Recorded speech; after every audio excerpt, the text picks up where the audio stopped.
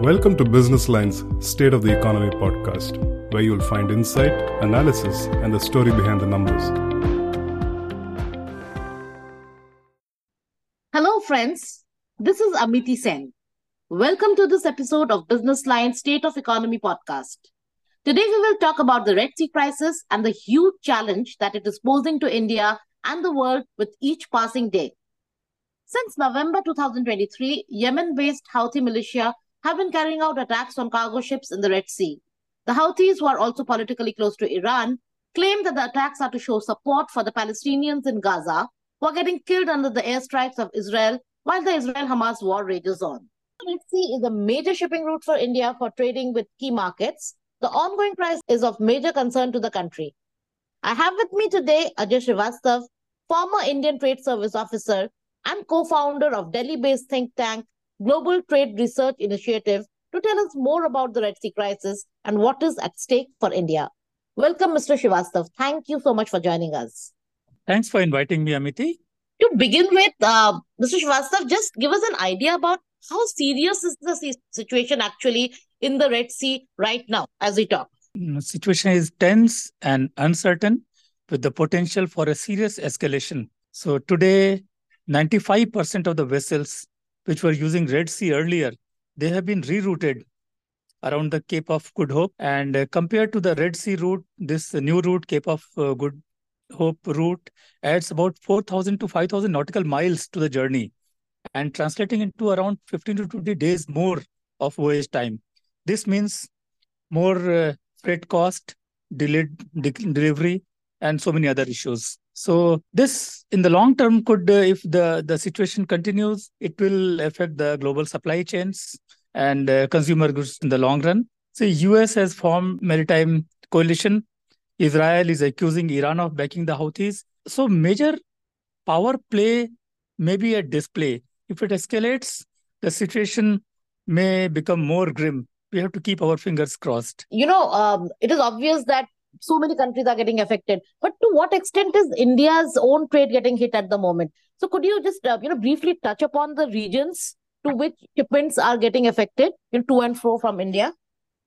So about 20 to 25% of India's total merchandise trade passes through this Red Sea route. It's a big thing.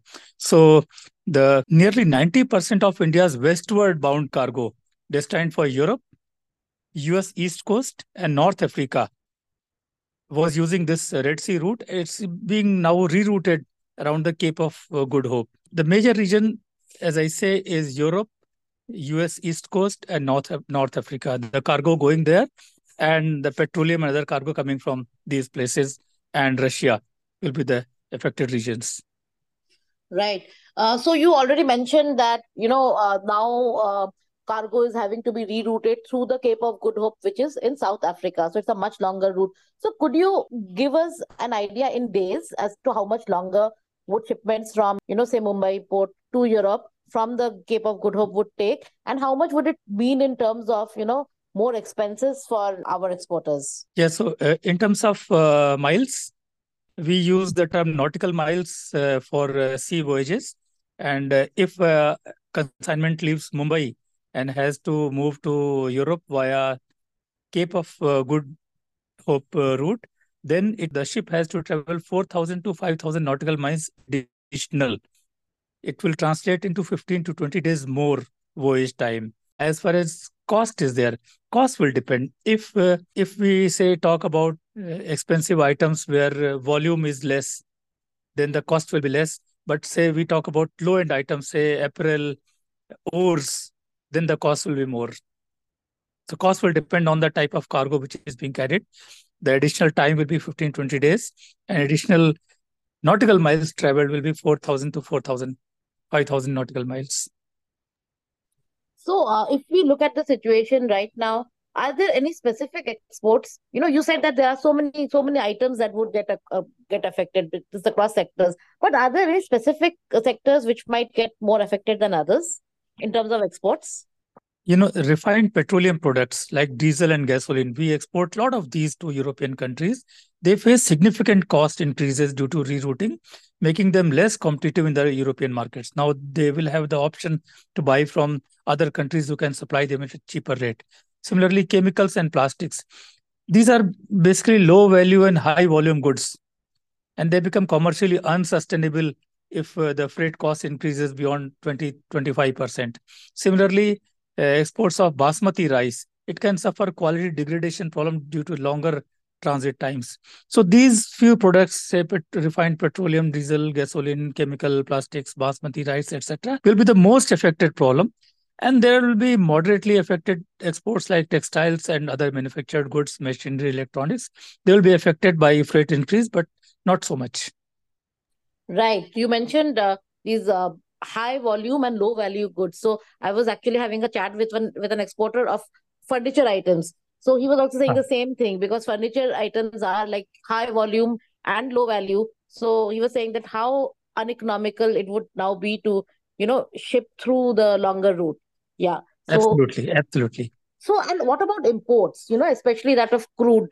And all, so do you think so? India has been importing a lot of oil from Saudi Arabia, so which is, I think, on this conflict route.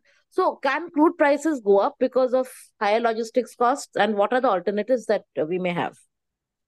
So for crude import, India relies almost exclusively, not fully, but exclusively on Red Sea route for importing oil from Russia and other and Middle Eastern countries, Saudi Arabia, Iraq, others. And on ground, the crude which is coming from Russia, about 45 million barrels is stuck at the sea. Now it will be taking a reroute for coming to India. It's at the sea. It's destined for India. So these things may lead to higher prices, but prices, they are increasing after the Ukraine war. And right now also they are increasing. But I will not put this Red Sea crisis as the exclusive factor. So many factors are working for increase in oil prices. They are increasing. This will be one of the factors, but we cannot isolate the impact of Red Sea crisis on the oil price increase. Prices are increasing, but many factors are there. The Right. main factor is that we source most oil through this route. Mm-hmm. Right. So, and what about other items, for which we source important inputs, sophisticated inputs, like say for automobiles, we source a lot of inputs from Europe. So, is there a possibility of supply chain disruptions hurting such sectors? Of course, when we talk about global value chain integration, that means just in time supply. Nobody wants to keep an inventory. And same applies to most of the automobile manufacturers, essential machinery and parts manufacturers, machine tools manufacturers. They import the things when they get the order just in time to minimize inventory. All these supply chains will be impacted critically now. So initially we thought that our trade with Europe and Middle East will be impacted, but now if supply chains are impacted, the way we are integrated, many of the half the parts are supplied from Southeast Asia. They are not affected by this crisis. But if supply from Europe is not coming and supply from Southeast Asia is coming, then there will be disruption in the factory. So we may have stop the supply from Southeast Asia also. I mean, if the situation continues for some more time, then a big disruption is expected even on routes which are not directly impacted by this crisis. Right. So, in terms, if we talk numbers, so if I understand correctly, I think around 230 to 240 billion of imports and exports from India and to India go through this Red Sea route. So, according to you have GTRI has done a study on, you've looked extensively at the potential damage that that India's international trade could suffer. So, according to you, what percentage of this trade could get hit because of this crisis? So when I say hit, then it means increase in freight cost, insurance cost. That's the first level of hit. Immediate hit is there. And second, some quality issues, say I say basmati rice, it may become bad due to longer duration journey if it's not fully protected. And then some some products may become altogether uncompetitive because of uh, increase in freight.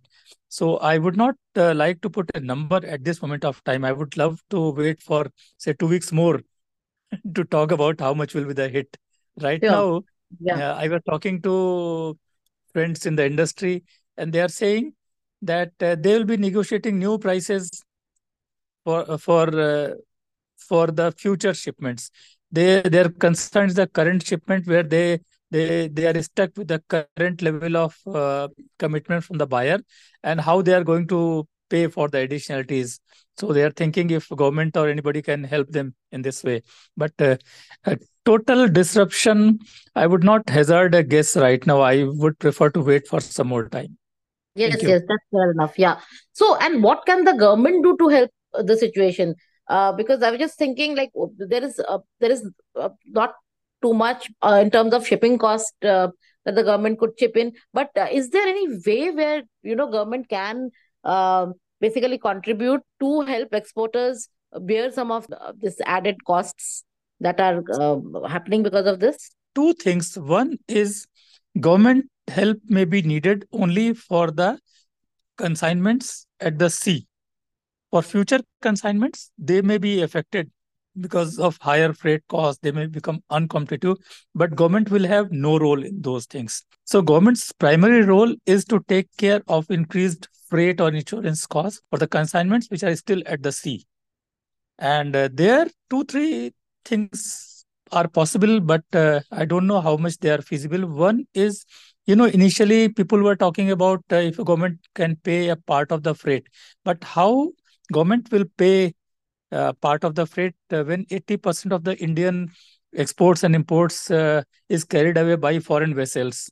It's not Indian shipping liners. So getting those rates, how much is the premium they are charging? It happens mostly at a very confidential level. So government transparent intervention is very difficult, even if government wants. Second is about insurance. Now, if ECGC insures these shipments, and if any untoward incident like this happens where longer journey is to be undertaken by a consignment, then of course ECGC will the exporter may claim the damages from the ECGC for such unforeseen, not normal circumstances.